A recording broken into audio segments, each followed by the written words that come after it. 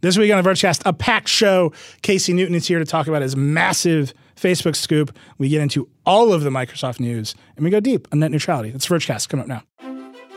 Support for today's show comes from Deloitte. What does the future look like? By melding business acumen and innovative technology, Deloitte can help you build the future only you can imagine. They can help engineer solutions for your business reality today and your vision for tomorrow to get you to a world where you don't just dream it, you build it. See how you can engineer advantage with Deloitte at deloitte.com/US/engineering advantage. This episode is brought to you by State Farm. If you're a small business owner, you know that it isn't just your business, it's your life. And whatever your business might be, you want someone who understands. That's why you might want to check out State Farm Small Business Insurance. Why? Because State Farm agents are small business owners too, living and working in your community. That means they know what it takes to help you personalize your policies for your small business needs. Like a good neighbor, State Farm is there. Talk to your local agent today.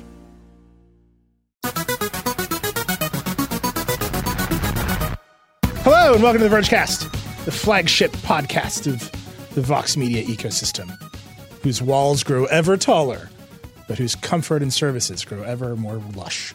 That's good. I like that. Casey Newton, you're here with us. How are you? I'm good. Hey, Neeli. Dieter Bone? I also am lush. Oh, I'm a lush. There it is. Both. Paul Miller's here. Hello. It's a big week, and there's a world in which this is like a, 6 to 7 hour show just because of everything that's happened this week. There was a huge Microsoft event, iOS 13, Deep Fusion, launched, unlaunched. There's a net neutrality ruling that we got to talk about. But I think, for my money, the biggest news of the week came from our man Casey Newton, who found. I don't want to get into your methods. 2 hours of audio of Mark Zuckerberg across meetings at Facebook, talking candidly to his employees about what's going on, how things are going. Casey, tell us about that. Yeah, so I obtained some audio of these meetings. They took place in July. They were broadly open to employees, and one of the main purposes for these meetings was to let employees ask questions of Mark Zuckerberg. And so as you listen to the recordings, you sort of hear two things. One is, yes, you hear Mark Zuckerberg talk about the government's plans to regulate and maybe break up Facebook and how they plan on crushing their competitor TikTok. But you also hear employee anxieties, which to me are the real kind of heartbeat of the piece, right? We think of Facebook as this monolith, this giant world-beating colossus, but inside the company it feels very fraught, right? They're worried about the government. They're worried about their declining reputation. They're worried about the competition. And so that's kind of what I tried to illustrate as we wrote this piece. That's not necessarily how it was received in the world, which I know is something you've been now talking and writing about. The reception is much more like Facebook goes to war, but you're actually focused on these questions are evidence of Facebook being maybe a little bit more tentative than you think. Yeah, and I mean, look, we weren't naive. We knew what the newsiest bit in here was, and it was Mark Zuckerberg saying that he was going to go to the mat to fight the government if they tried to break up his company. And so that there's a reason why when you go to the piece, that is the first snippet of audio that you hear. That said, it started a much bigger news cycle than I think any of us expected. Well, we've got the audio. It's a podcast after all. Let's listen to it and then let's talk about it for one second. So here it is. It's Mark Zuckerberg was asked about breakups in general, and he very specifically mentions Elizabeth Warren, which I think is the thing that really keyed off the cycle. Like Elizabeth Warren, who thinks that the right answer is to break up the companies. If she gets elected president, then I would bet that we will have a legal challenge, and I would bet that we will win the legal challenge. So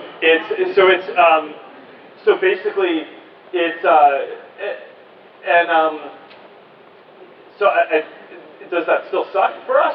Yeah. I mean, I don't have to, have a major lawsuit against our own government. I mean, that's not like the position that you want to be in when you're, it's like we care about our country and like want to work with our government to do good things. And but look, at the end of the day, if someone's going to try to threaten something that existential, you go to the mat and you fight. So I don't think even you and I have talked about this, Casey.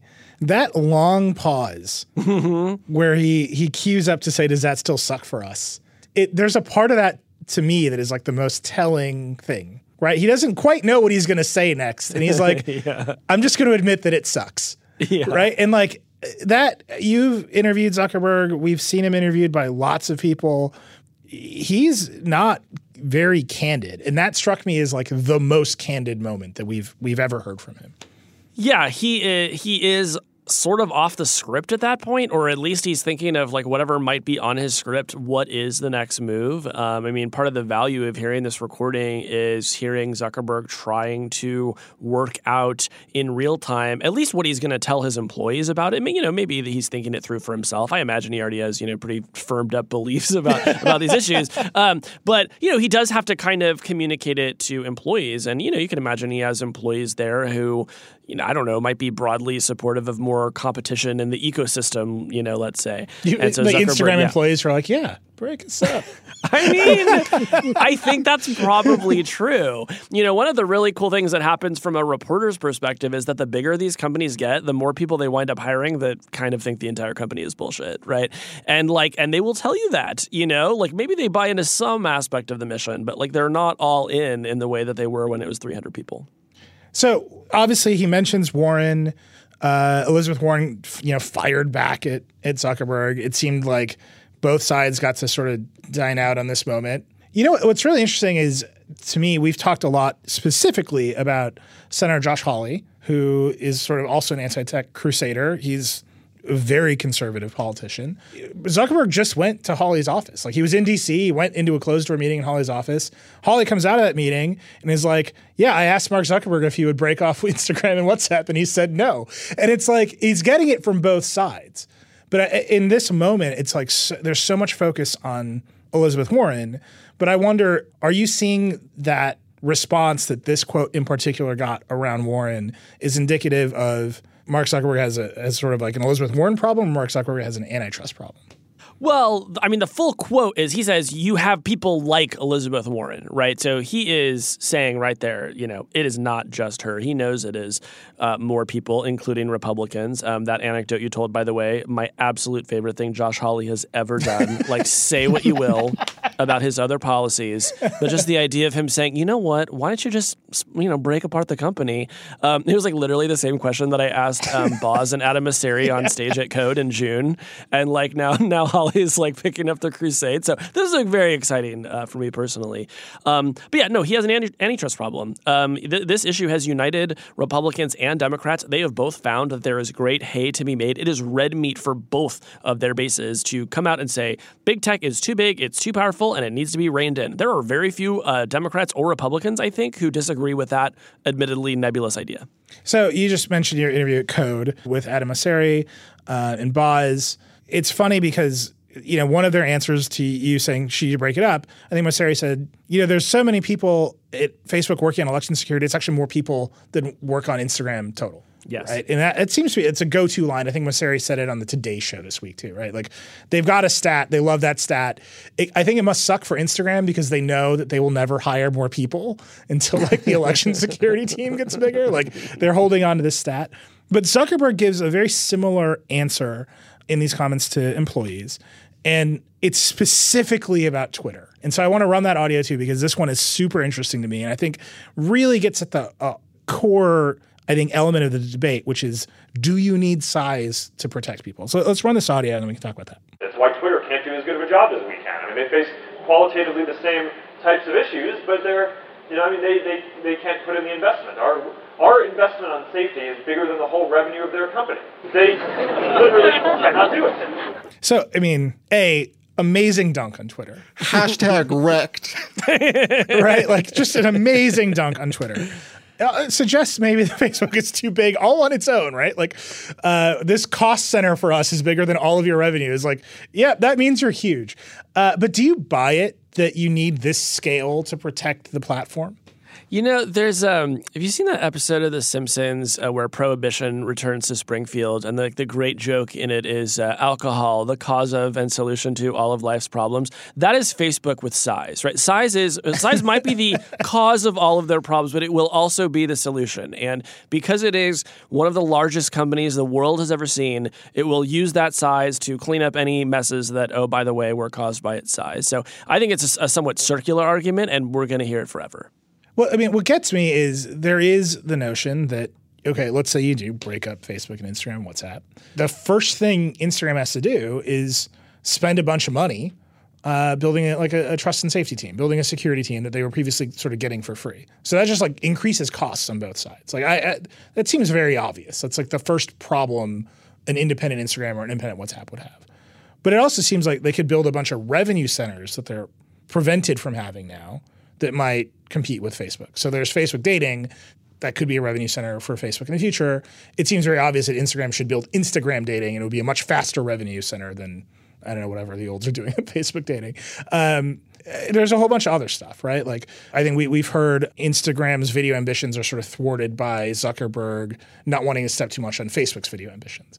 So I guess I just don't quite understand how you parse out what the costs are of breaking the companies and what the opportunity costs of keeping the companies together are. And I just feel like no one's really made that argument or made that cohesive. Yeah. Also, increasingly, companies are sharing information and best practices around this stuff, right? At industry councils, they're already working together to remove like child exploitation imagery and terrorism imagery, right? They're in these sort of industry councils. I think that there's an argument to be made that like there could be a really good just trust and safety company that comes along as a third-party provider, right? Like that could be a tech business in its own right. And I think you can also imagine that maybe the cost will come down over time as we perfect some of the best practices for keeping the worst of the stuff off the platforms. So look, you're always going to need real people to do this job. It's like very hard. We've written a lot about it this year. But this idea that only the largest companies will ever be able to have a safe platform, I absolutely reject. It is such a convenient argument for them, and we have no data to suggest that it's true. Yeah, we had Alex Stamos, who is the former chief security officer of Facebook, and he actually made very much the same argument that eventually an economy of safety and security companies needs to exist because that's the only way you can enable competitors.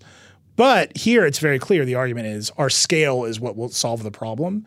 And I don't know that they make that argument a lot, and I feel like the next step of this conversation is rigorously assessing that argument. Like how true is it versus how much opportunity costs are we missing? Yeah, here's a data point for you. When Facebook was limited to colleges, people didn't use it to interfere with our elections.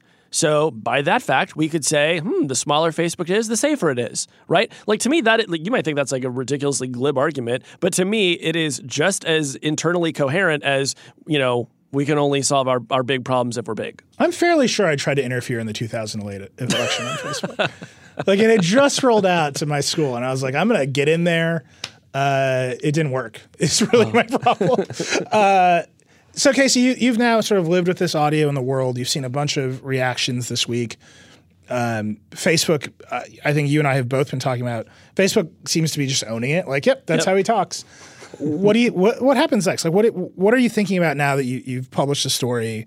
You've seen the reaction of Zuckerberg, plus and minus for his candidness and transparency in this audio. How do you think this kind of shapes the conversation moving forward?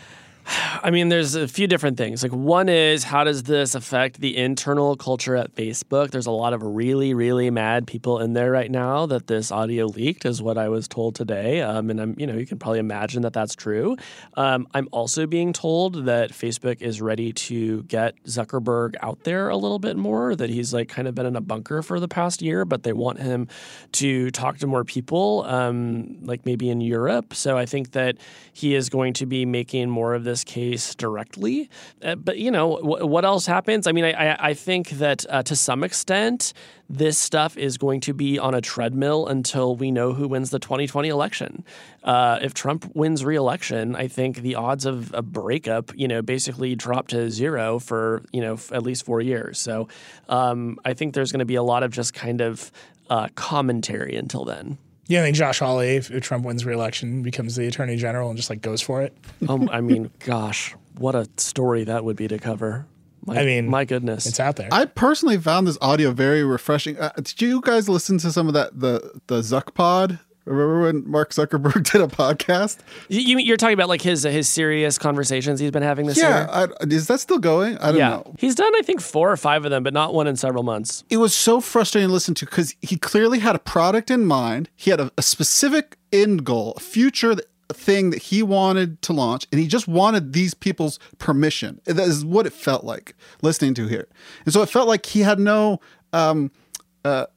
he was not taking in any information or anybody's feelings. Where here in this thing, it seemed clear that he knew exactly how his employees are feeling, and probably the like I'm sure in the Bay Area you say, "Oh, I work for Facebook," and someone's like, "Oh, I'm so sorry for you," or something like that. Like he seemed like he really got that in a way that the podcast made him seem completely out of touch. Yeah, it's actually a conversation between him and his employees, whereas when he's being interviewed, like, by somebody like us, it's always like him as ambassador of the company, presenting the external view. And so, that's like one more reason why I thought this audio was really revealing, which I feel compelled to say because there were some people out there being like, "There's nothing interesting about this." We could have just guessed all of this. I was like, well, why didn't you? It's funny, Casey. I was just joking about the Attorney General thing, but just now, William Barr and like the country of Australia and some others are demanding that Zuckerberg halt his plans to encrypt messaging across the 3 services. Yeah, which it's a little weird, right? Because like WhatsApp is already encrypted and iMessage exists. So like, what exactly is the issue here? Is that you want to maintain law enforcement access to Messenger and Instagram Direct? I need to like read more about what's being said. Yeah, I mean, this literally happened minutes before we started here. But I mean, they announced it and everyone's immediate response was, you're trying to tie your services together so they're hard to break up. And so you at least have some action where it's like, don't do that. Like, stop that process until we take a look at it. And I think the idea that he needs to go and be more conversational in Europe is like, where is all the antitrust action happening right now? It's like in Europe. And so like he's going to go make friends over there by being a little bit more honest. Like, it's probably not a bad strategy, but you just see that pressure. Like, is this thing too big? As you said, it's a winning argument on the right and the left. No one's particularly happy with Facebook. And I thought it was very revealing. I think that the joke everyone has been making is this is the best interview he's ever done. Mm-hmm. Right. By far, this is the best Mark Zuckerberg interview of all time because he's just being honest. And if that's the lesson he takes from this, I think it's actually a good thing. Yeah, I mean, something I'll say about the audio is like he's funny in it, right? Like he tells jokes, and somebody had told me earlier this year who knows him that he's like really funny in person. And honestly, like I didn't quite know if I believed it because I've spent the past 7 years watching him pretty closely, and like he doesn't do a lot of zingers, and yet you kind of just hear him in. There's this great joke in there where somebody's like, "Hey, are we going to do invasive brain surgery for ad targeting purposes?" basically, and he's just like, "Oh, great. I'd love to see the congressional hearings on that one," which is like that's like a funny thing. Like I would laugh, if I was in the room with him. So I would love to see a little bit more of that. They're so interested in like humanizing him and making him the face of the company. It's like, well, show us the version of him that like laughs and smiles and like jokes around. Yeah, but at the same time, he like does a Facebook Live in his backyard answering questions about grilling, and like he gets dunked on for 6 years straight. Right? Like there's a balance there that I think is really, really hard for him. Yes. Like he can't be glib. Like, people think Facebook is too evil for him to be glib, right? So that's a calibration that he's going to have to make. Yes, that's very true.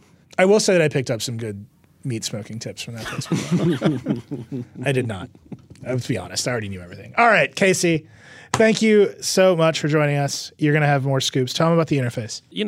This scoop sort of came about indirectly because I write a daily newsletter about platforms and democracy. It's called The Interface. It comes out Monday through Thursday. I do it with Zoe Schiffer, and you can find it at theverge.com/interface. All right. Thank you so much, Casey. We're going to take an ad. We're going to come back. We're going to talk about some Microsoft stuff. Here we go. Support for the Vergecast comes from Shopify. Whether you're a huge company or a small crafter trying to make a buck off your hobby, selling online is one of the best ways to grow. Shopify is one of the top e-commerce platforms that you can use to get started. But it's not just online. Shopify is the global commerce platform that helps you sell at every stage of your business. And you can sell wherever, online or with their in-person point of sale system. You can also sell more with less effort with their AI-powered tool, Shopify Magic. Shopify powers 10% of all e-commerce in the US. You might recognize more brands who already use Shopify, like Rothy's, Brooklinen, Allbirds, and more. Millions of entrepreneurs of every size across 175 countries rely on Shopify for their e-commerce needs. Because businesses that grow with Shopify. Sign up for a $1 per month trial period at shopify.com/Vergecast. That's all lowercase. Go to shopify.com/Vergecast now to grow your business no matter what stage you're in. Shopify.com/Vergecast.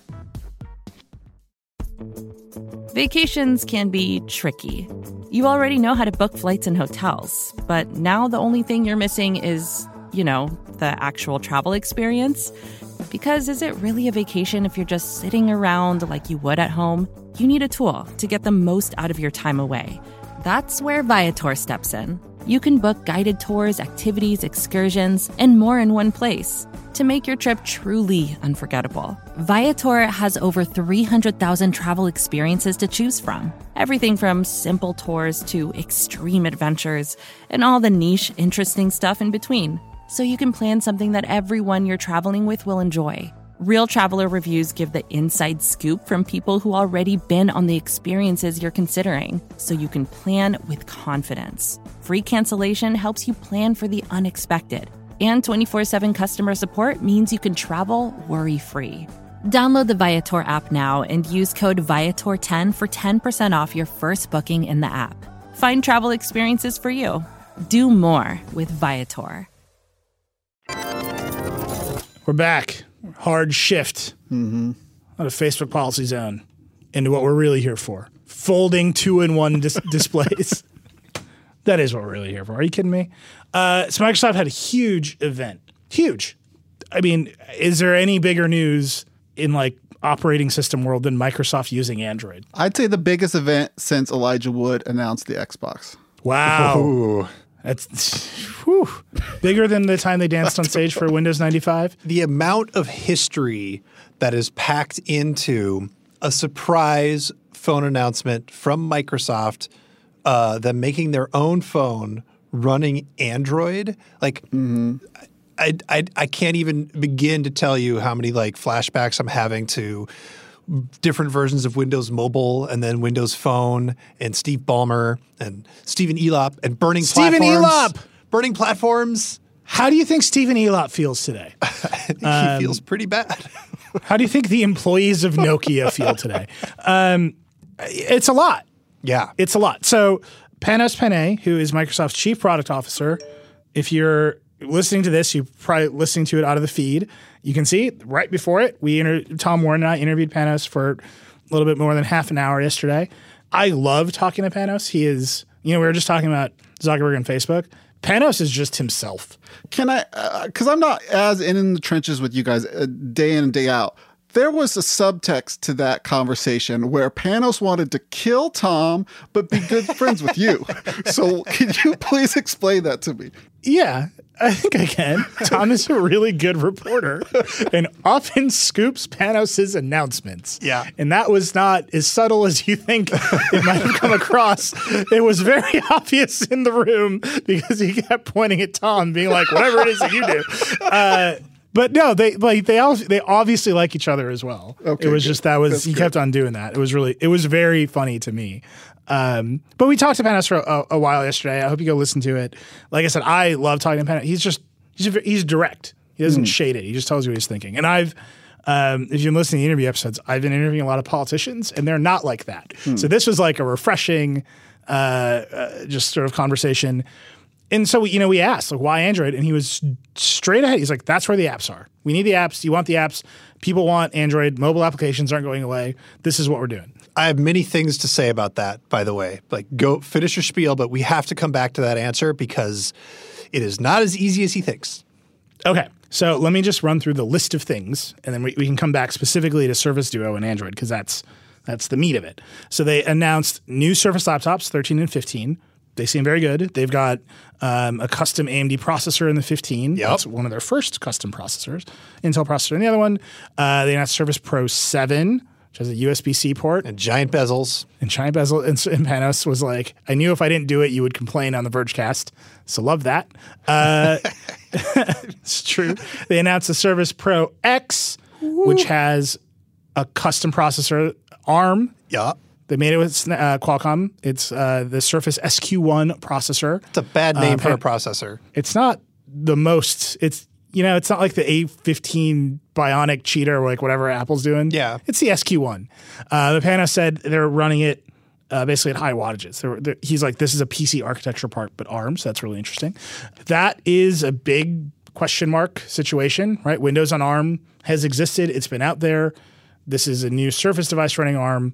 There's an emulation layer for your sort of like classic Intel x86 apps.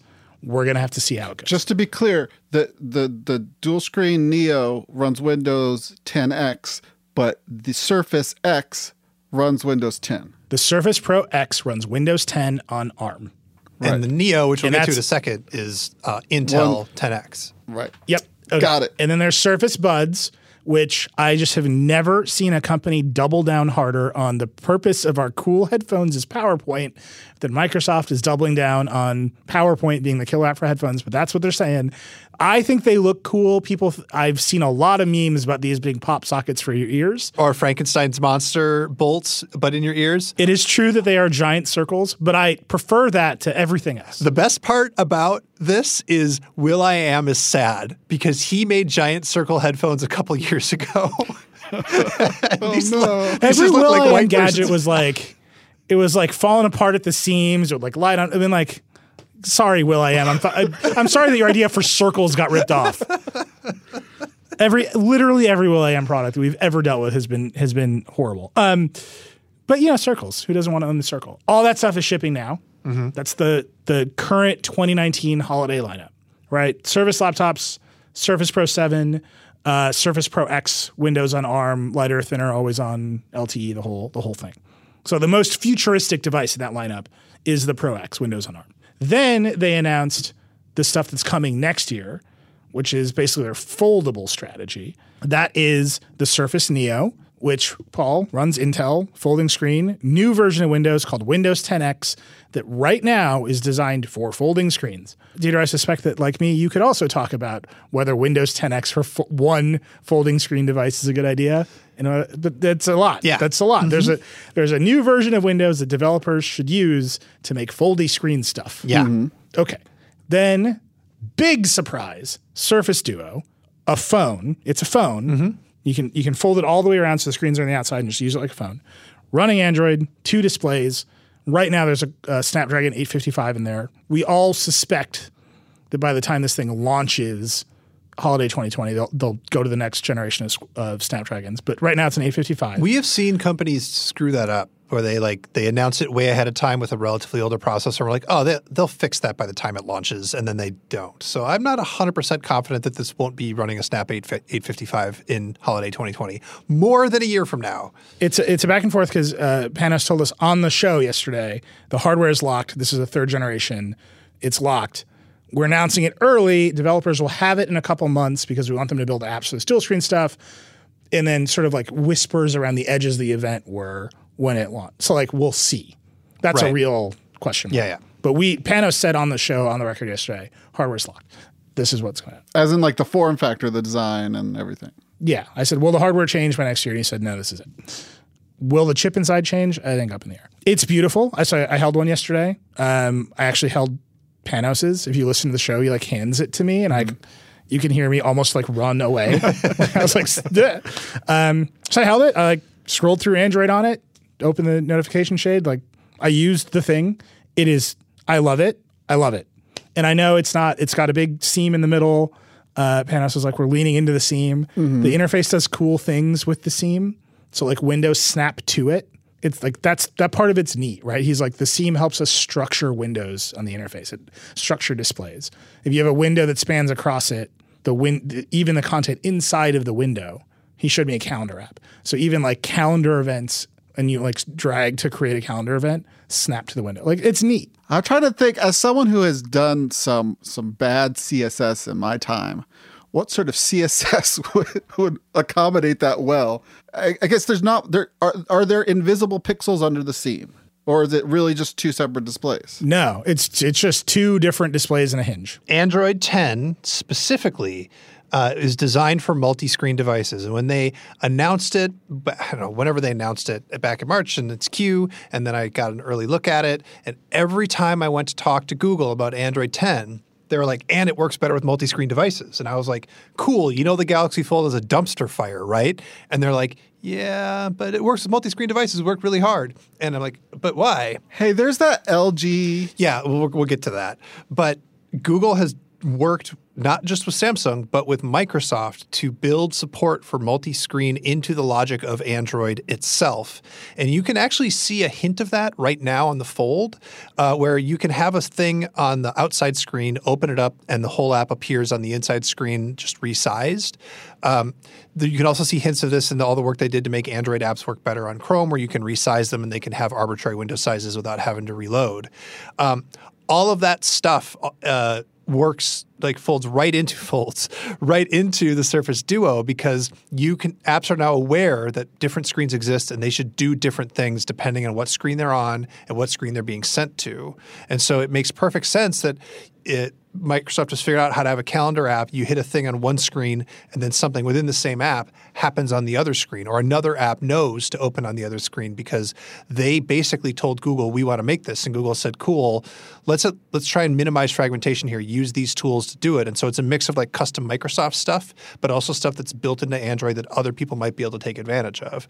Now that Axon, that ZTE thing you're talking about, was a dual screen phone. It folded like the other way. And it was like it wasn't aware of the gap. It wasn't aware of the hinge. And so everything was just like split across it in like kind of bad ways. And I think the hope is that the Duo will avoid a lot of those problems.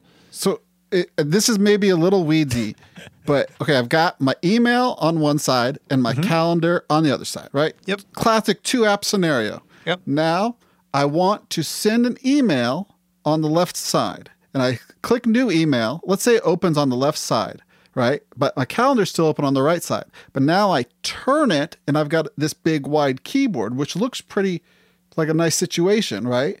Is that all going to work automatically? Is it going to know which app that I want to be on the top and which one I want to become a keyboard? TBD. Does it remember that kind of stuff? Unclear. There are a million things they could get wrong here. And Apple, by the way, got a bunch of these things wrong on iPad OS. So I'll be interested to see if Microsoft doesn't. Yeah. I mean, given how much Panos likes to talk about flow and putting people in their productivity flow and like flow just conceptually, I hope that they're thinking this stuff through. I mean, one of the justifications he gave us for why dual screen is important was like, we hooked people up to brain activity sensors and measured how much more brain activity is when there's two screens, which just is cool. Like, I don't want to take away from the fact that that's cool. It is very Microsoft, right? Like, why does Microsoft know this is good? Because they generated a bunch of data that says it is.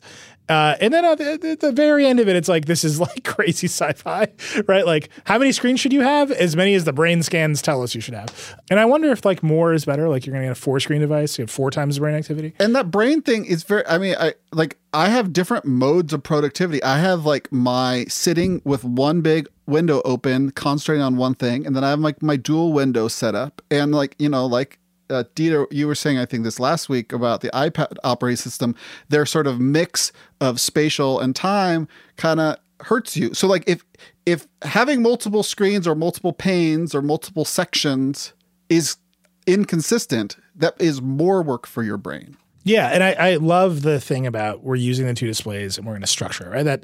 That implies there's spatial metaphors here, not chronology metaphors. But having held the thing for the brief moments that we got to hold it and swipe through it, one, it's real, it works. It's not fake. It's not just like a lit up piece of paper, which is like companies do that to us. The version of Android on it appears to be lightly designed. So like the icons are square. The notification shade looks a bit different. They say they're working with Google closely. They would not answer our questions about, is Google letting you do stuff? And Panos was like, it's not a letting conversation, it's a partnering conversation, which is definitely some corporate executive talk. There's a lot to unpack there, right? He said, he showed me on the screen, Google search is the default on this side, but a bunch of Microsoft stuff is on the home screen of the interface on this side. Yep. Bing search is there, but Google apps get to be the default in some cases. You know what the default browser is? Edge. Yep. Right? Like, that's a big deal. Like, that's although Edge runs on Chromium, so we got to talk about that too. But you might notice that Google in the EU was just recently penalized and forced to unbundle Chrome in search from Android, right? Like, because they were so rigorous about it being the default. So there's clearly two huge companies negotiating a lot to make this device happen. You wonder how much Google is getting in return for giving up, some default placements. I think one big thing, and Dieter, this was in your piece, like Google just gets to win. Yeah, they just right. Like they just get to win. They get to say that there's iOS and there's Android, and those are the two mobile operating systems that exist. And even Microsoft had to face that reality. But I suspect Google will get some other concessions from Microsoft along the line. I also think, and this is Dieter, where I'm just very curious for your thoughts here. The notion that Microsoft is divorcing itself from operating systems and divorcing itself from being proprietary about what it ships is it's reached an absolute apex, right? So you just mentioned Edge. They shifted the browser engine from Edge to Chromium, which is Google's engine. Their mobile operating system, we talked about all the history here. Microsoft launched Windows Phone. They bought Nokia to have a first-party, first-class hardware vendor for Windows Phone. They paid developers a lot of money to make apps to get Windows Phone the necessary table stakes sort of functionality that they needed to get it off the ground. All of that failed. Nokia is a shell of itself that is literally owned by another company now. Microsoft hasn't had a mobile phone strategy apart from preloading apps on Samsung phones for quite some time. And now they are back in the market with a new form factor, which is sort of historically when markets shift, when like market share can shift in radical ways. And they're doing it on on Google's operating system. That's a lot. Yeah. and that's a lot of Google code sort of powering Microsoft products. And it just seems historic to me. I mean, the thing about Microsoft Tom has a really good story up today about like Microsoft doesn't care about Windows anymore, which is like overstating it, but only a tiny bit. If you care about like the quality of an operating system, it's hard to know how to feel right now because all the action is on iOS and Android. But they are having like their iterative year-over-year updates are getting smaller. And I think that if you look at the iterative year-over-year updates for Windows 10 or the Mac, like they're smaller still. When was the last time you got like genuinely hyped about a Mac update? I get more hyped about not updating my Mac. Yeah, right. Like I'm not hyped about upgrading to Catalina. Yeah. Like I feel like based on my experience with iOS 13, I'm just going to wait. I'm just going to wait that one out. Yeah. And the last Windows 10 update was super buggy too. Yep. Yeah. No, like from May, they're still like holding it on certain devices, which is wild. So the idea that the action has moved away from the operating system to something else and that the power no longer resides in the OS, I think is going to accelerate. So Nadella is basically like, the leverage that Microsoft gets out of Windows being dominant is like getting smaller over time. And so it doesn't matter that they're running Android on their mobile operating system because they avoid the problem of not having the apps and the amount of leverage that they would have gotten by owning the OS on that particular device. I don't know how much they actually think they're going to get. The only company that like has genuine leverage from owning the OS right now is basically Apple, right? You could maybe argue Google and the web with Chrome OS, but I think that Microsoft's just like, look, all the power comes in services and in apps and in subscriptions to apps. And so we're just going to do whatever it takes to make sure that you sign up for OneDrive and Office 365 or whatever they're calling it now.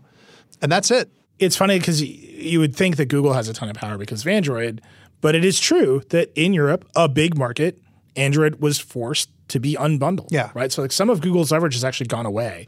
Well, and Google's always been too afraid to use that leverage in the first place. CF the messaging situation. Like they've just been they're afraid to use the leverage that they have because they don't want to get slapped with more antitrust, and so they just don't. See, this is a huge tangent, but this thing happens. I didn't send it to you yet, Tudor. I needed to, but Samsung tweeted today like a meme that's like two little stick figures, and one's like, I love new features on my phone, and the other one's like, I hate it when my text message bubbles are the wrong color. And then under that tweet is just people arguing about RCS. Oh my God. And I was like, this is our fault. Like, I've just never seen. I'm like, this is literally our fault. Like, we are the only people that created this problem. I think that there are certain things that should have like in the credits for the app, it should just credit the Vergecast. Anytime a device gets USB-C, you're welcome. Anytime there's anything about RCS, you're welcome. It's like this, I know this is our fault. So, your point about Apple's really interesting too, because they are actually leveraging their OS, right? They're like, we're building services into this OS. Yep. I got a pop-up notification out of nowhere last night at midnight. It's like, have you tried Apple Maps? It's beautiful now. It's like, why does my OS have ads in it? Like, I don't want this. But like, Microsoft isn't making that move with Windows. They tried a little bit. Like, have you tried our browser? And like, it didn't work. You could argue in a sense they are leveraging their OS in the sense that they made Android into a dual screen operating system, and it has Edge as a browser. You could probably run Skype on that thing it's crazy. But those are its applications. Like Microsoft taking Google's OS, getting the Play Store, and then like turning it into the Microsoft OS is a remarkable move for Android as an operating system. Right, but I'm just saying there is this aspect of the layers. Like, we've been talking about this for a long time. Google's been trying to move away from the most important part of its operating system being the thing with the numerical release, right? So Microsoft is running its own launcher, its own browser. Obviously it's open source and it's also partnership, and obviously it's still mostly Google stuff. But there is this aspect where Microsoft has made this a little bit their own operating system. Yeah. For the things that are most surface level to the users. Surface, womp womp. The question is, will people treat it as like a crappy skin, or will it feel like an integrated whole? I think Samsung has done a pretty good job with One UI of moving away from like, this just feels like a slap of purple paint on top of the OS to like something that actually feels like it has its own coherency and identity. It's still very Samsung-y. There's still a bunch of like extra random stuff there and Bixby. But I mean, Microsoft needs to figure that out for the Surface. Moving away from operating system philosophy and whether or not it matters anymore. What show is this? Well, no, hang on, I'm getting there. Even if all an OS is like a delivery vehicle for a browser and either iOS or Android apps, and like that's it, fine. If we think that the Surface Duo is going to succeed or fail based on the quality of the applications and whether or not they are redesigned, rewritten, and thought through for a dual screen system, I would just like you to pause in your car, pull over, and just close your eyes and think about the history of Google trying to get Android developers to make good tablet apps. Yeah. I mean, it's a phone that turns into a tablet, right? Yeah. And then it's like, I do think it's beautiful and like, that's fine. But like, yep, it's a phone that turns into a tablet, and it's an Android tablet. Yeah. Like if I said to you, Microsoft made an Android tablet, you would not immediately think, oh, what a surefire success. I think that's why it's out. It's announced a year early. Yeah. I fundamentally believe the thing that's going to happen is in a couple months, developers will get it, and Microsoft will do everything in their power to say, hey, you have some huge audience that uses Windows apps. Yeah. Or you, Android developer, can now target a market of people that will spend a lot of money on a phone and will probably buy your apps so they work better. Hey, Neela, you remember when Microsoft tried to get everybody to make Windows Phone apps? You sound like a Lumia Hey, user. Neela. Hey, Neela. Do you remember when Microsoft tried to get everybody to make Metro apps? I mean, Windows Store apps. I mean, Universal Windows Platform apps. You remember how well that went? UWIP. That's what I called UWP. That's different. Oh. I promise you it's different. Okay. Because look, please make me a Windows Phone app was like, start from scratch. Yeah, but please make a universal app that'll work across all Windows devices and will be good on battery life and will look modern and fresh. They like failed at that. We have two giant companies that have demonstrably, completely just shit the bed on getting developers to do what they wanted them to do to move their platforms forward. Android tablets and like modern Windows apps. non-Win32 apps. And that is what is going to determine the confluence of those two things is going to be what determines the success of the Surface Duo. I'm just saying. You know, we don't often have like the moment on the Vergecast that can turn into like the audiogram tweet. But that's it.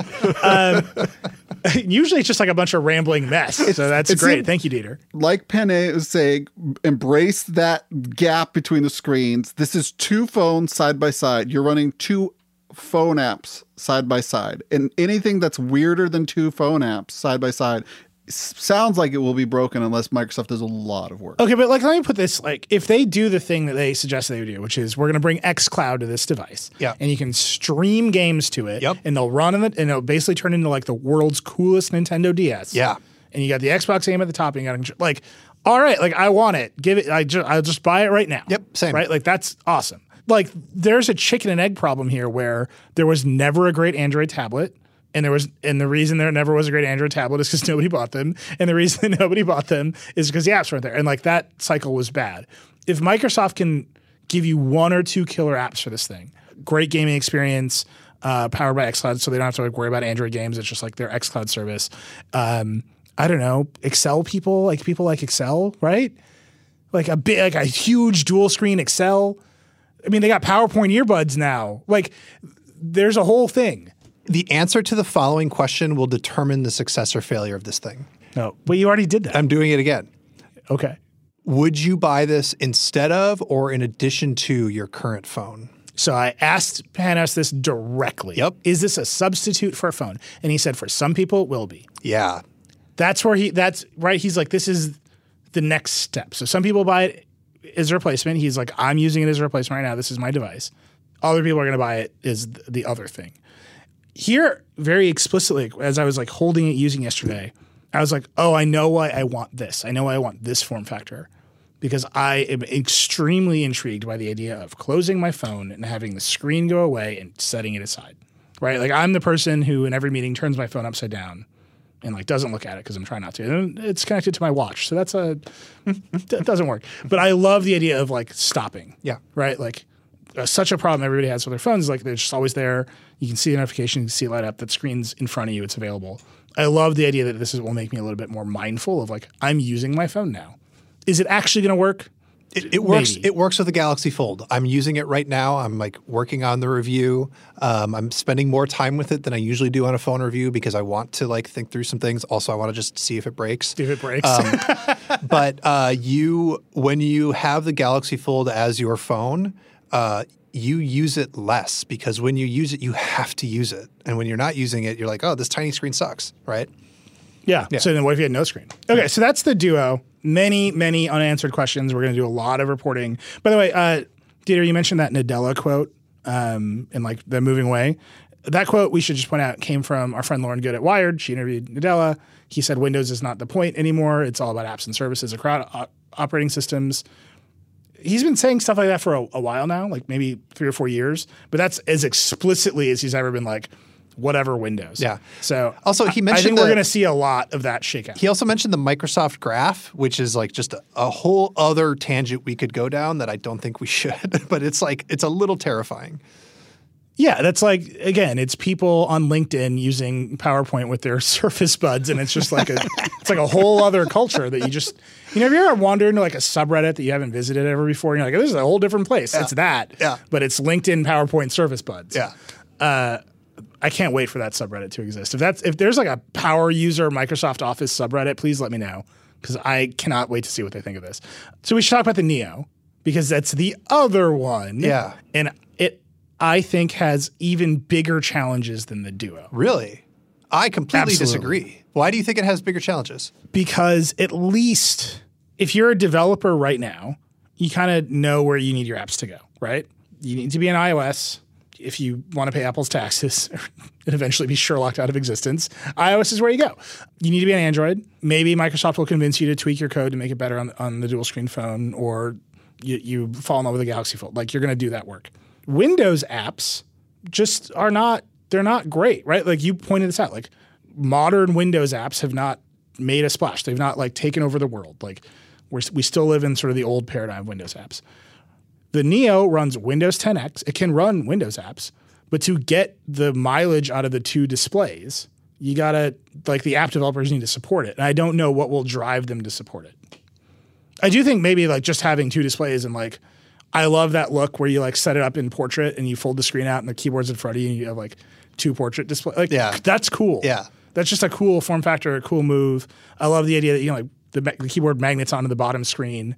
All that stuff is really neat. Wait, can you explain how do you do two portrait? So the Neo is two screens in a book. So you open it up, it's got the screens on the other side. You can like flip it all the way around. The keyboard is magnetic, so you can like clip it onto the bottom display. You can do keyboard in the front, Paul. And then the top of the display is called the Wonder Bar. I'm aware of keyboard on the front, and I've been thinking a lot about it because it's not explicitly mentioned, but it was implied in the keyboard in the front bylaws that you also have a touchpad, which now is apparently in the front if the keyboard is on top. But I was thinking, I would love to use this as two side-by-side vertical screens with the keyboard off the front. Yep. So you just pull the keyboard off, you flip the thing 90 degrees, you set it up, two portrait displays, keyboard on the ground. Unclear where the touchpad is in that scenario. All these different things are called postures, which I love. Here's a question. What's the lapability of the Surface Neo? It's a laptop. You just like do it on your lap and you got the It seems keyboard clipped on highly the bottom. lappable, especially with the keyboard on it. Just lappability off the charts. By the way, Surface Neo : massively lappable is definitely the advertising campaign. There's a very clear reason why we are not in that business. Can I ask the most obvious question? Should this be running Android? So we asked Panos that question. He's like, no, Android is good up to this size. Everything above that is Windows. Now, is that the politic question, like answer? Like, I'm sorry, is that the politic answer? Like, that's what he's got to say. We pushed him. He said, I can see my roadmap. And he was like very funny. It's like, it's not like I'm having visions. Like I've seen the roadmap. Like it's my roadmap. Right. And he's like, we don't have anything in that zone. Now, is that true? Like, right? Like, I don't know. But the only products I can see this competing with, and I love it. It's so exciting. And we haven't talked too much about it, but like obviously long history of courier leaks and it's a real culmination of a device. But I try and I want to love it, but especially I'm glad that they embraced the idea of having a hardware keyboard combined with a two screen device because it's very important. Typing is a passion of mine. So I see this as a Surface Go possible replacement or an iPad with keyboard replacement. I mean, look, Paul, 1.3 millimeters of key travel. I mean, they said that how many times? They're not going to screw up the keyboard like Apple did. They just won't. Yeah. When he was telling us that the laptops are repairable now, he had like, I mean, you should go back and listen to it just to catch the inflection in his voice. He's like, the laptops are repairable now. You know, that's great for enterprise customers. And if you want to change like your keyboard. So I want to go back to Neil, you saying that you think this thing is a tougher road to hoe. It's going to be harder to be successful. I think the reason that struck me as something I disagree with is I think the metric for success, the level that it has to hit in order to be a successful product is much lower, and they can have a much longer burn on this device. It took the iPad a while to become – I mean, it had that huge rocket ship takeoff, and then it sort of like chilled out for a minute. I think that this thing, it doesn't have to live or die just on its own merits. It like is going to piggyback off of what's going on in standard Windows 10 and eventually vice versa. And so I think that they can have this thing be a niche device for people that want to live the courier dream and then have a keyboard in the front every now and then for at least a couple of years before like people really start asking, no, is this actually the future of Windows? Is what all computers are supposed to look like? I think they get to position it as the cool, weird thing that we make that some people deeply love, and eventually it'll get there, is my sense. I think that, look, I hate to overly compare this situation to Apple, but Apple has, 15 OSs, right? some absurd number of operating systems for all of its products, but like it has the Mac, it has the iPad, it has iOS for the phone. The iPad is like the thing we've been asking for. Like split this off, make it its own thing, right? Like they finally did it. And then there's this constant question of that's just more phone. What's the split between the laptop and the tablet? But it's all like Apple's OS. And people like, we talk about it in the show Presumably our audience likes listening to it, but like out in the world, no one cares, right? It's just a bunch of Apple stuff. I think if Microsoft owned Android and they're like, this is our mobile operating system and this is our desktop operating system and there's a fuzzy boundary in between, maybe we wouldn't be having this conversation, right? Like it's exactly the same as Apple. But here we have our operating system, Microsoft, Windows, the thing that you think of when you think of us. And then over here on the product that is like the most important, the phone, we had to go somewhere else. And our CEO is saying Windows is not important. And so that has already created this rift of like, is Windows going away? Now, their answer is like, obviously no. It's their first-party platform. If you do ship OneDrive and Office and all these other things that you make, you want to have that in your back pocket. It is also still enormously lucrative. It supports a range of applications that no one else can even come close to. I don't know, like gaming PCs. What else are you going to do? Like it's Windows, right? So I don't think it's going away. I just think it's, as the Duo in particular comes out, the questions Microsoft faces around what is the future of Windows are going to get louder and louder and louder. Windows 10X and the Neo don't answer those questions. I think they actually created a new class of questions. And the Surface Pro 10 or X, also confuses it for me because the Neo is Intel, and then the Surface Pro 10 is this like Microsoft's saying, hey, if we use Intel, it has to be real thick and look like garbage. But if we use ARM, it can be real thin and awesome. Yeah. By the way, it's Pro X. Yeah. You said Pro 10. It's Surface Pro X. I'm sorry. Yeah. Very confusing. Yeah. But then they put Intel in the Neo. Yeah. And I couldn't tell you why. Intel has been working on this dual screen thing for a long time. I went to their headquarters and like looked at a bunch of prototypes of it earlier this year, some time ago. So this has been like an Intel dream and an Intel passion project for a while. And I think that Microsoft is probably happy to have Windows 10X solve one problem at a time. It'll solve the make people make apps that understand two screens on Windows problem, and then it will solve the ARM Windows apps problem later. You know what I mean? Yeah. Let's just end this a little bit out. Do you think dual screen is the form factor shift that it seems like? I mean, how many companies have we talked about now betting on dual screen? Google, Intel, Microsoft, Samsung. Is that the right bet? Like I kind of think like I get it. Like people want a small screen that turns into a big screen. Like it seems very obvious that this is a thing that people will be happy about.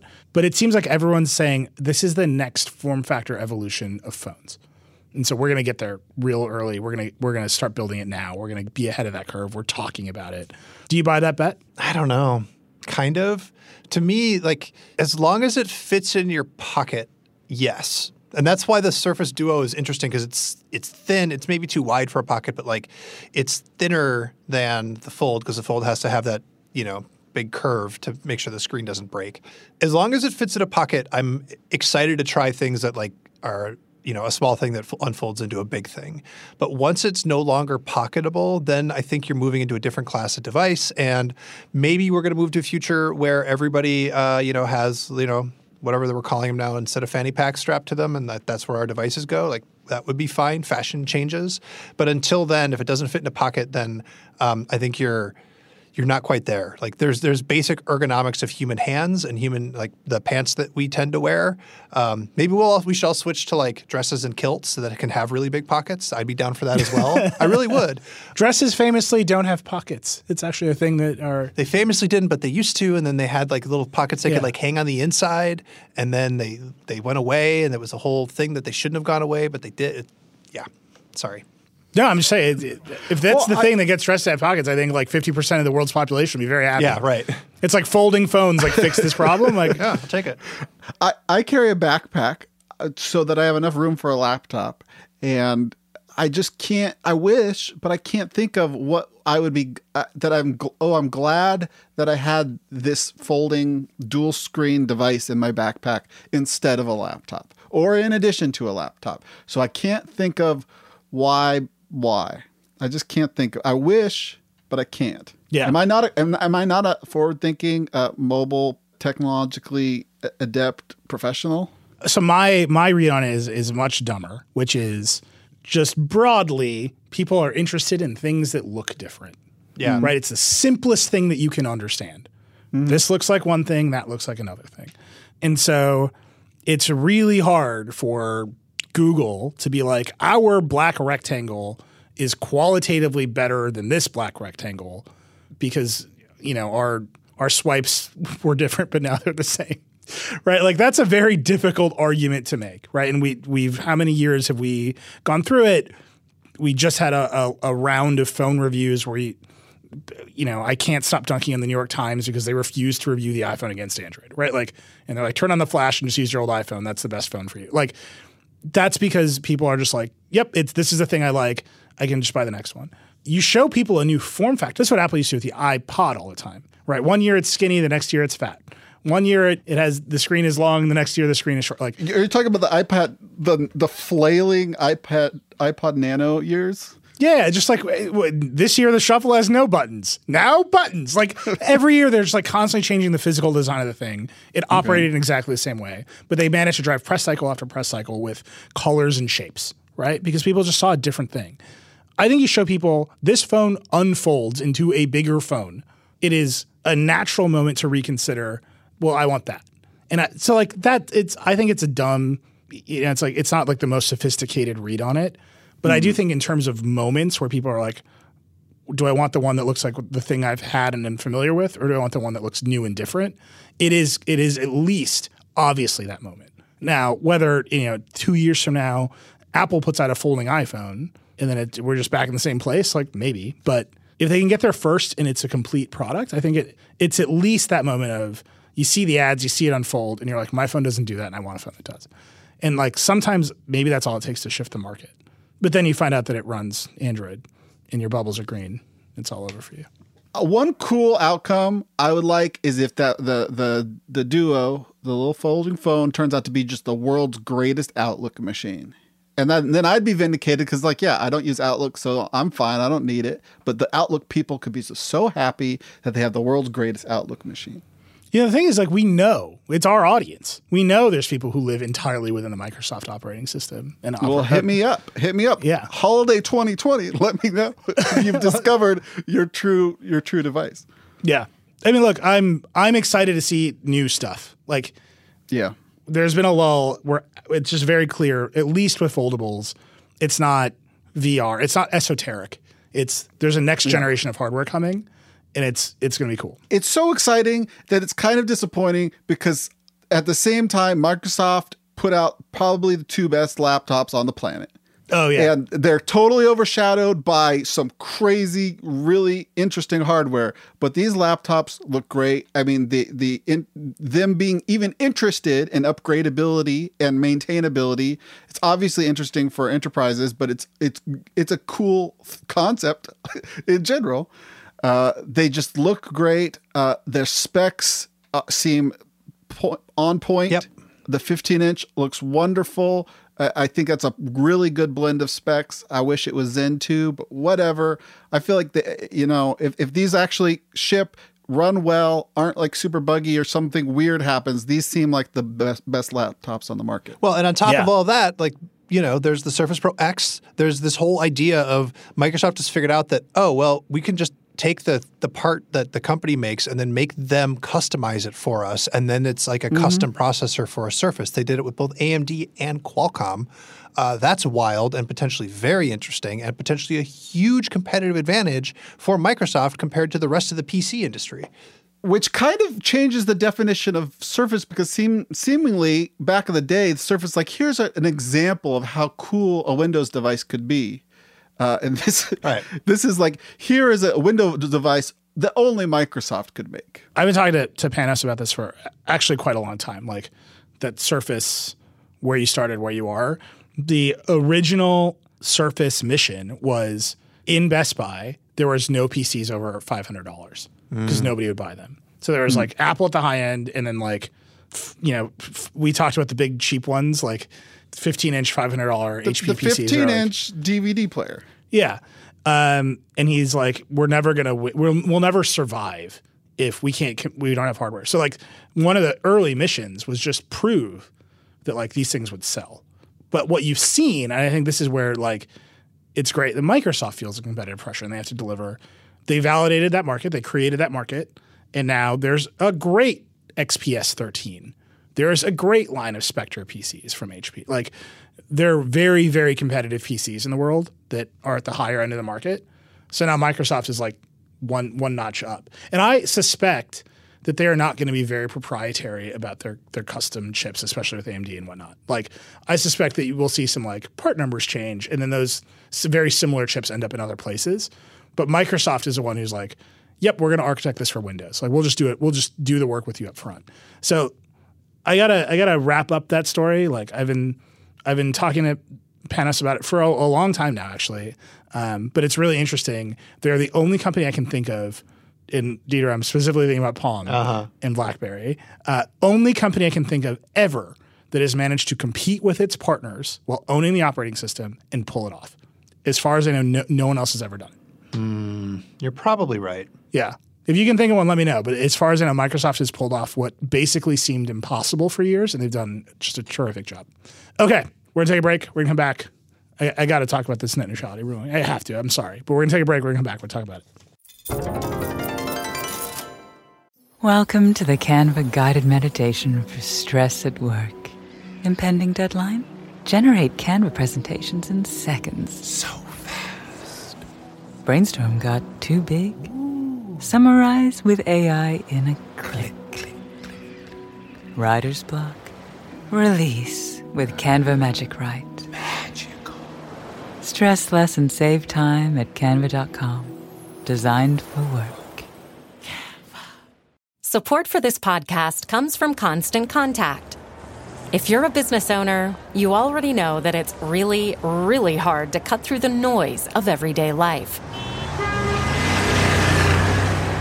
If you want to connect with your customers, you need to break through the noise. You need Constant Contact. Constant Contact is a marketing platform that makes it easy to reach new audiences, grow your customer list, and connect over email, text, social media, and more. Whether you're a marketing guru or just learning the ropes, Constant Contact offers writing assistance tools and automation features that make it simple to say the right thing at the right time. So get going and start growing your business today with a free trial at ConstantContact.com.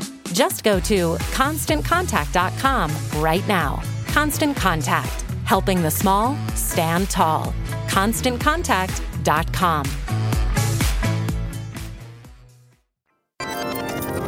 We're back. Paul, Yep. every week That's you right. do a segment about net neutrality. You know it. Let me tell you about how much I love the internet. What's it called? It's called I've Seen the Matrix, I'm Not an Idiot. Okay. And I know we're trying to wrap up the surface stuff to talk about You net can't. neutrality. We're never going to stop. I'll run you through it real quick. Okay, Neo means one. Yeah. Right? Spoilers, but that's what the Matrix is about. Duo, that's two. Like the app Duolingo means two lingos, right? And then Trio is a phone made by Palm. Exactly. That is exactly where I'm going. Surface Trio is the next thing. You heard it here first. That's all I've got to say. It's a Palm phone. That's your segment for the week. Is Surface Trio. Yeah. Perfect. All right. So it is true that we talk about net neutrality on the show all the time. I will try to give a very quick sum up of where we've been at and what's happening. So there was a president, his name was Barack Obama. Remember him? Yeah. He was great. Miss him terribly. His FCC categorized the internet under Title II, broadband, both wireless and wired, under Title II of the Telecommunications Act. So they're common carrier, it's net neutrality, got to treat all the traffic the same. No blocking, no locking, no throttling. Everyone's very happy about this. Universally popular across party lines policy. This is a true fact. Does not poll based on, everyone just likes this idea. Except for me. Except for Paul. Just Paul. The polls are actually very weird. They're like, we don't understand this one result. Yeah, it's like Paul and Verizon employees don't like it. Everyone else is cool. But as I did it, everyone cheered, yay, internet. President Trump gets elected, installs a guy named Ajit Pai, chairman of the FCC. Pai rams through a shift, re-regulates broadband, wired, and wireless under Title I of the Telecommunications Act, calling it information service, which has a very specific legal definition, but it's an information service, and which means carriers can do whatever they want, right? blocking, throttling. For example, if you were AT&T, you might wish to buy Time Warner and then stream CNN and HBO, the doomed HBO Max, over your pipes free, right? But make Fox News viewer paid data fees. That's what's going to happen. CNN will be free on AT&T and Fox News won't be. That seems problematic to me, but that's where we are. Immediate lawsuit filed, right? You can't do it. You didn't have enough of a record. There wasn't enough of a commentary period.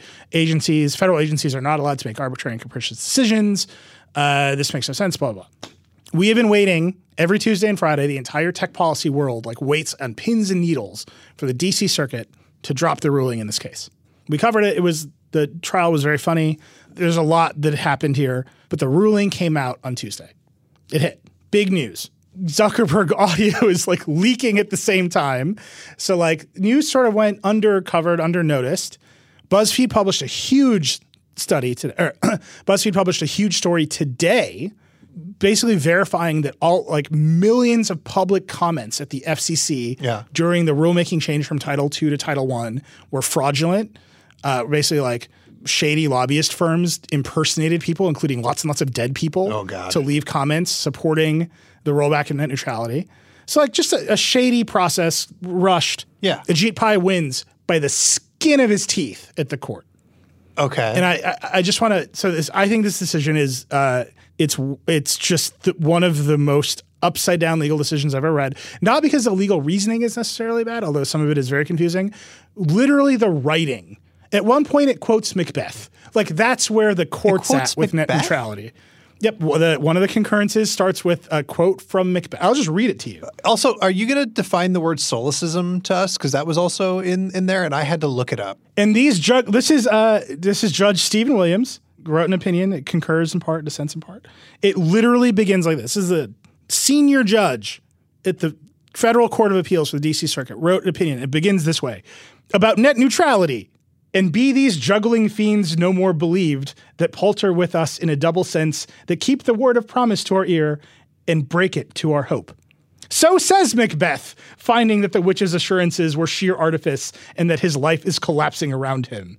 The enactors of the 2018 order, the net neutrality order, though surely no Macbeths, might nonetheless feel a certain kinship, being told that they acted lawfully in rejecting the heavy hand of Title II for the internet, but that each of the 50 states is free to impose just that. How drunk are these people? What is happening? Which side is that arguing for? What? It's both. Okay. So here's what the ruling said. I just want, I cannot stress enough how out of control legalistic net neutrality has become. Yeah. When the core of it, the fundamental root of it is, should your internet provider be able to block, throttle, and shape your traffic, right? That's it. That's the question. And we're at judges doing Macbeth. And I think I finally have a sense of why.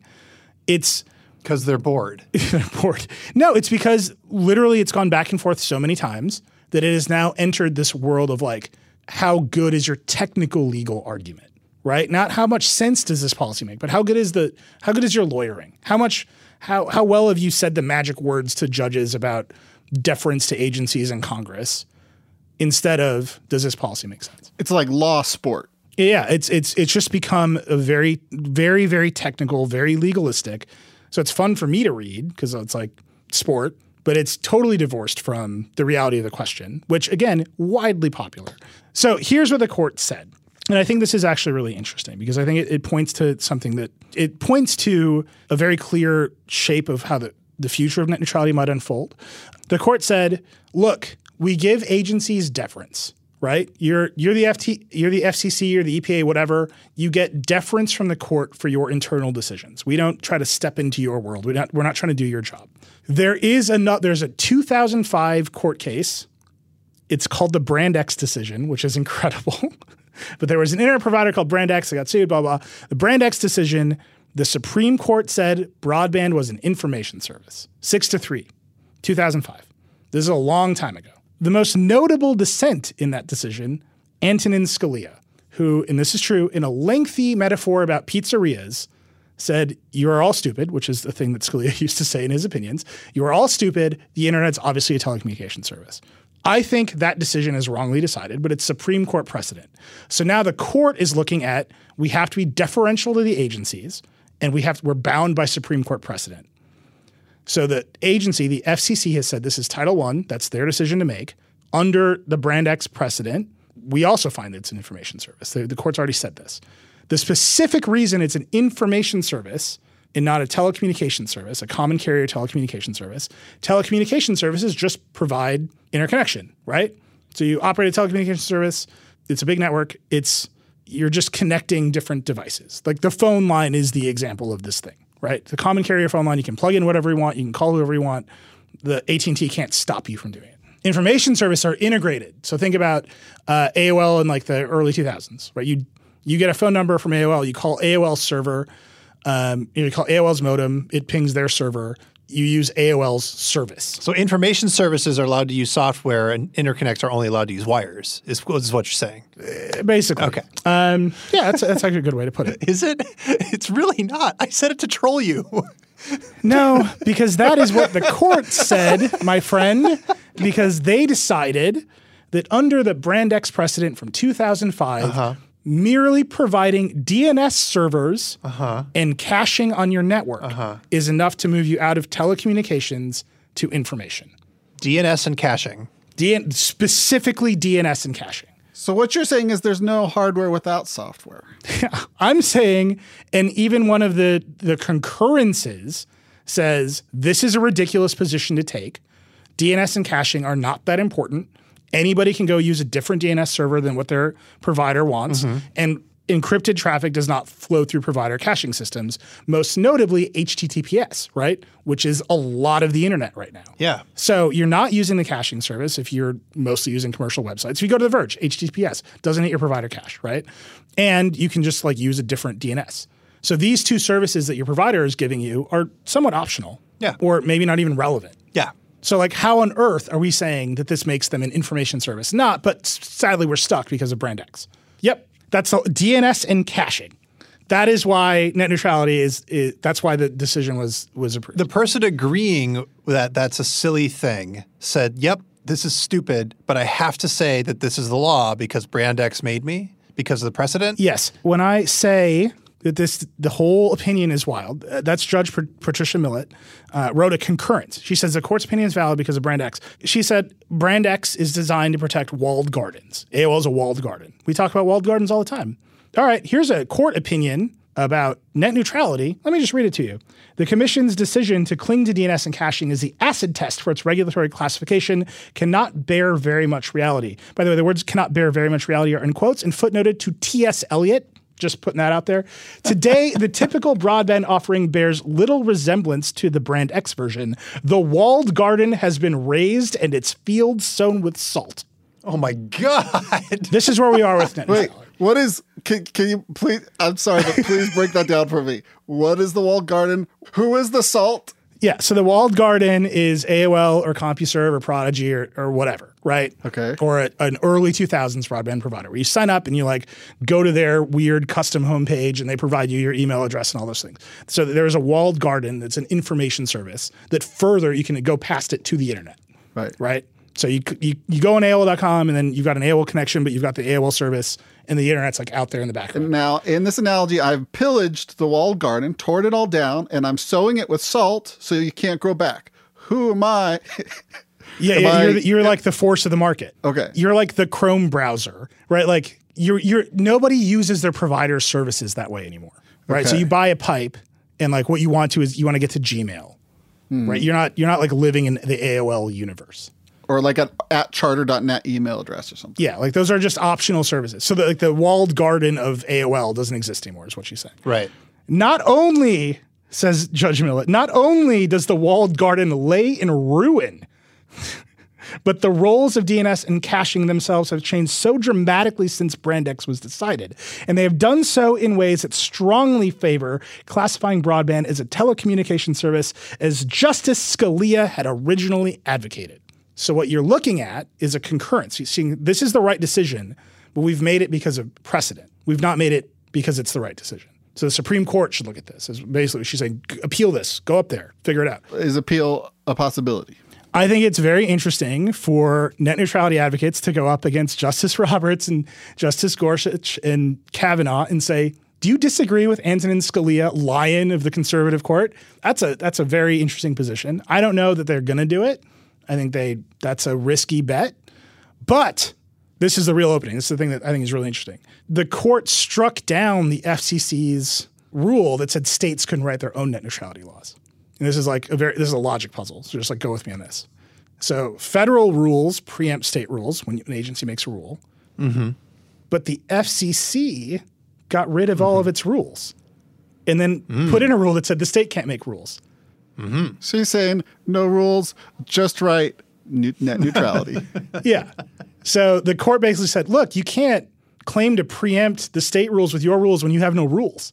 So your dumb rule that the states can't do is gone. It's like federalism. This is what I mean about extremely technical lawyering. This is what the framers would have wanted, I think. Sure. But like, if you go up to just a regular person, you're like, should AT&T be able to charge you for Fox News and not CNN? They'd be like, I believe in conflict preempt. Like, what the hell are you doing? But that's where we are. So now states, California most famously has very stringent net neutrality rules, more stringent than the ones that were passed by the FCC. New York has a set of net neutrality rules. Other states are passing them.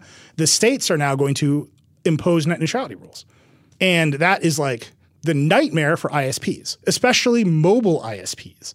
Because if you cross a state line with your phone, and depending on where you are, your internet traffic has to look different or be billed differently. You're like, it's a nightmare scenario. So like, I don't know what's going to happen next, but the point of this is this decision is bonkers. I'm going to like try to put it on the website tomorrow and just point out some of the walled garden has been raised. Where are we? What's happening? It is deep. The legal argument now is like in lawyer town. It's not in policy town. It's not in what's best for consumers town. And the states now have an enormous amount of power to pass their own laws that might just end up being the laws of the nation because you might as well just pick the strictest one and go, which is very much what California does in all kinds of other ways. Yeah. So it's a lot. That was my net neutrality rant. I'm done now. I don't have anything left in the tank. I don't have any more Macbeth quotes for you. So Dieter mentioned the word solecism earlier. That comes from a quote. This is a real vignette. So at one point, the court, in its majority opinion, which is unsigned, by the way, none of the judges would put their name on the opinion, but this is the opinion. When I say it's like overly legalistic and like out of touch with reality, they're deciding whether mobile broadband is a private wireless service, which is an information service, or a commercial wireless service, a telecommunication service. And we've literally lawyered our way into a place where whether or not the devices can make phone calls to landline phones might be determinate, right? So, I mean, that's where we, again, totally disconnected from reality. And the argument is, well, you know, your tablet can get like a VoIP service on it that makes phone calls. So that would obviously make it a commercial wireless service. So the judge, the anonymous judge writing this decision, concocts a scenario, a play between two people. If someone tells a friend, I just got a great new tablet with mobile broadband, which is something everybody says all the time, it would hardly be a solecism for the friend to reply, great, does your service let me reach you from my landline? Another thing people say all of the time. Solecism, correct me if I'm wrong, Dieter, it's like a false statement. That's what it means. Like a wrong. It's like a wrong thing to say. It's like a misstatement. Yeah. A solecism. That's the word we're using. Mm-hmm. Of course, the new tablet owner might reply, not now, but it could if I set up a Google Voice number. But that only shows the linguistic ambiguity. I've read that 50 times. Yeah. I still kind of don't know what it says. It's saying that if someone says, I got a great new tablet with mobile broadband, you would actually be like a reasonable person to say, can I call you with my landline? Yeah. Maybe. Or maybe it means the opposite. Who can I tell? All I'm saying is this decision, to me, what it shows is the net neutrality debate has moved into the world of lawyers and far away from the world of consumers. And the answer is we need some laws because that makes way more sense. And it seems like the states have a huge opening to write some laws, and they're already doing it. All right. iOS 13 is really buggy. I just want you all to know that. They've released like 15 updates since it came out. All we have time to say. Yeah. All right. That's it. That was a Vergecast. We did 3 shows this week. It's been a crazy week of Vergecast stuff. Let me know if that's too many. I'm at Reckless. You can tweet at me. That'd be great. You can tweet at Dieter. He's at Backlund. Paul's at FuturePaul. Dieter's got a newsletter. That's right. What is it? TheVerge.com/newsletter. Yeah. It's currently called Command Line. We put links in there. We sometimes put little essays and thoughts. There's a triangle in the subject line if there's a big long story in it. You should subscribe. Yeah. Casey's got the interface. 2 newsletters of The Verge now. Think about it. Well, newsletter, flagship, Armada. Which one is the flagship? Mine's bigger because I took over the last one. But a clever move. We are also hiring for someone to help us with this show and other shows. So if you're a podcast producer, you're interested in stuff, hit us up, theverge.com/podcast job. We're also doing a survey. We want your feedback. We love your feedback. Go to theverge.com/survey. You can listen to other podcasts from the Vox Media Podcast Network. You can check out Recode Decode with Kara Swisher. You can check out Pivot with Kara and Scott Calloway. That show's great. Check out Recode Media with Peter Kafka. That's it. That's a Vergecast. The walled garden has been raised and the fields have been sown with salt. Rock and roll. Solecism. Paul.